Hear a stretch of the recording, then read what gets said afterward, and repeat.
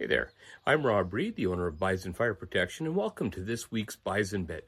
Now, this week I want to talk about can't versus won't. It's interesting. I was in a chat room the other day with a bunch of CEOs, and one of them brought this up and said, you know what, do you understand the difference between can't versus won't? So this one for me is a bit of a newer concept, but I really want to hear back from everybody, some great comments and some great conversation about it, because it's an interesting topic. You know, we got into it a little bit and we talked about can't. You know, if an employee says, I can't do that, well, is it truly that they can't, or is it more that they won't? Have they made that mental distinction in their mind that they're just not going to do it? And so you got to take a few minutes and really break it down with them and say, what's going on here? Like, are you not maybe physically able? Is that why you don't want to do it? Or, you know, are you not emotionally able? Is it just something that takes too much away from you? You know, some people just, they're tapped, or maybe the subject or the process or project is just too much for them to take on emotionally. Of course, you know, when we talk about that, there's all kinds of things that go with it. You know, we've had people that are great salespeople, but terrible public speakers. So one-on-one, they were fantastic, but even doing a presentation in a small group just terrified them. So they couldn't do it. And I understand that. So we work with that and help them around it. Maybe they can't do it because they haven't been trained. Maybe you haven't invested in your people and haven't given them the skills that they need to actually do the job. Again, another important thing to understand when they say, I can't. I won't is a totally different situation, I believe.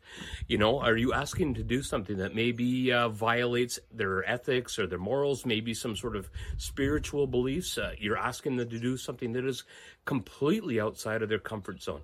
That, you know, I get it. You don't want to ever put someone in that kind of a position.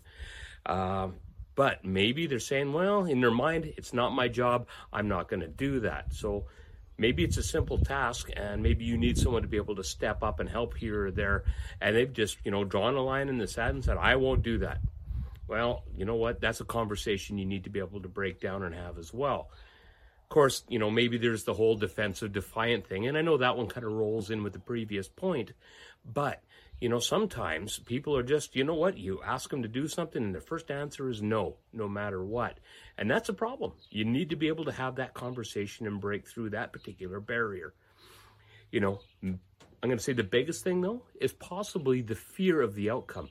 Fear is the biggest thing that holds people back in this world, whether it's doing something, public speaking, as I said earlier, but is it more so, you know, fear of even doing something? You know how many great salespeople I know that will not do a video?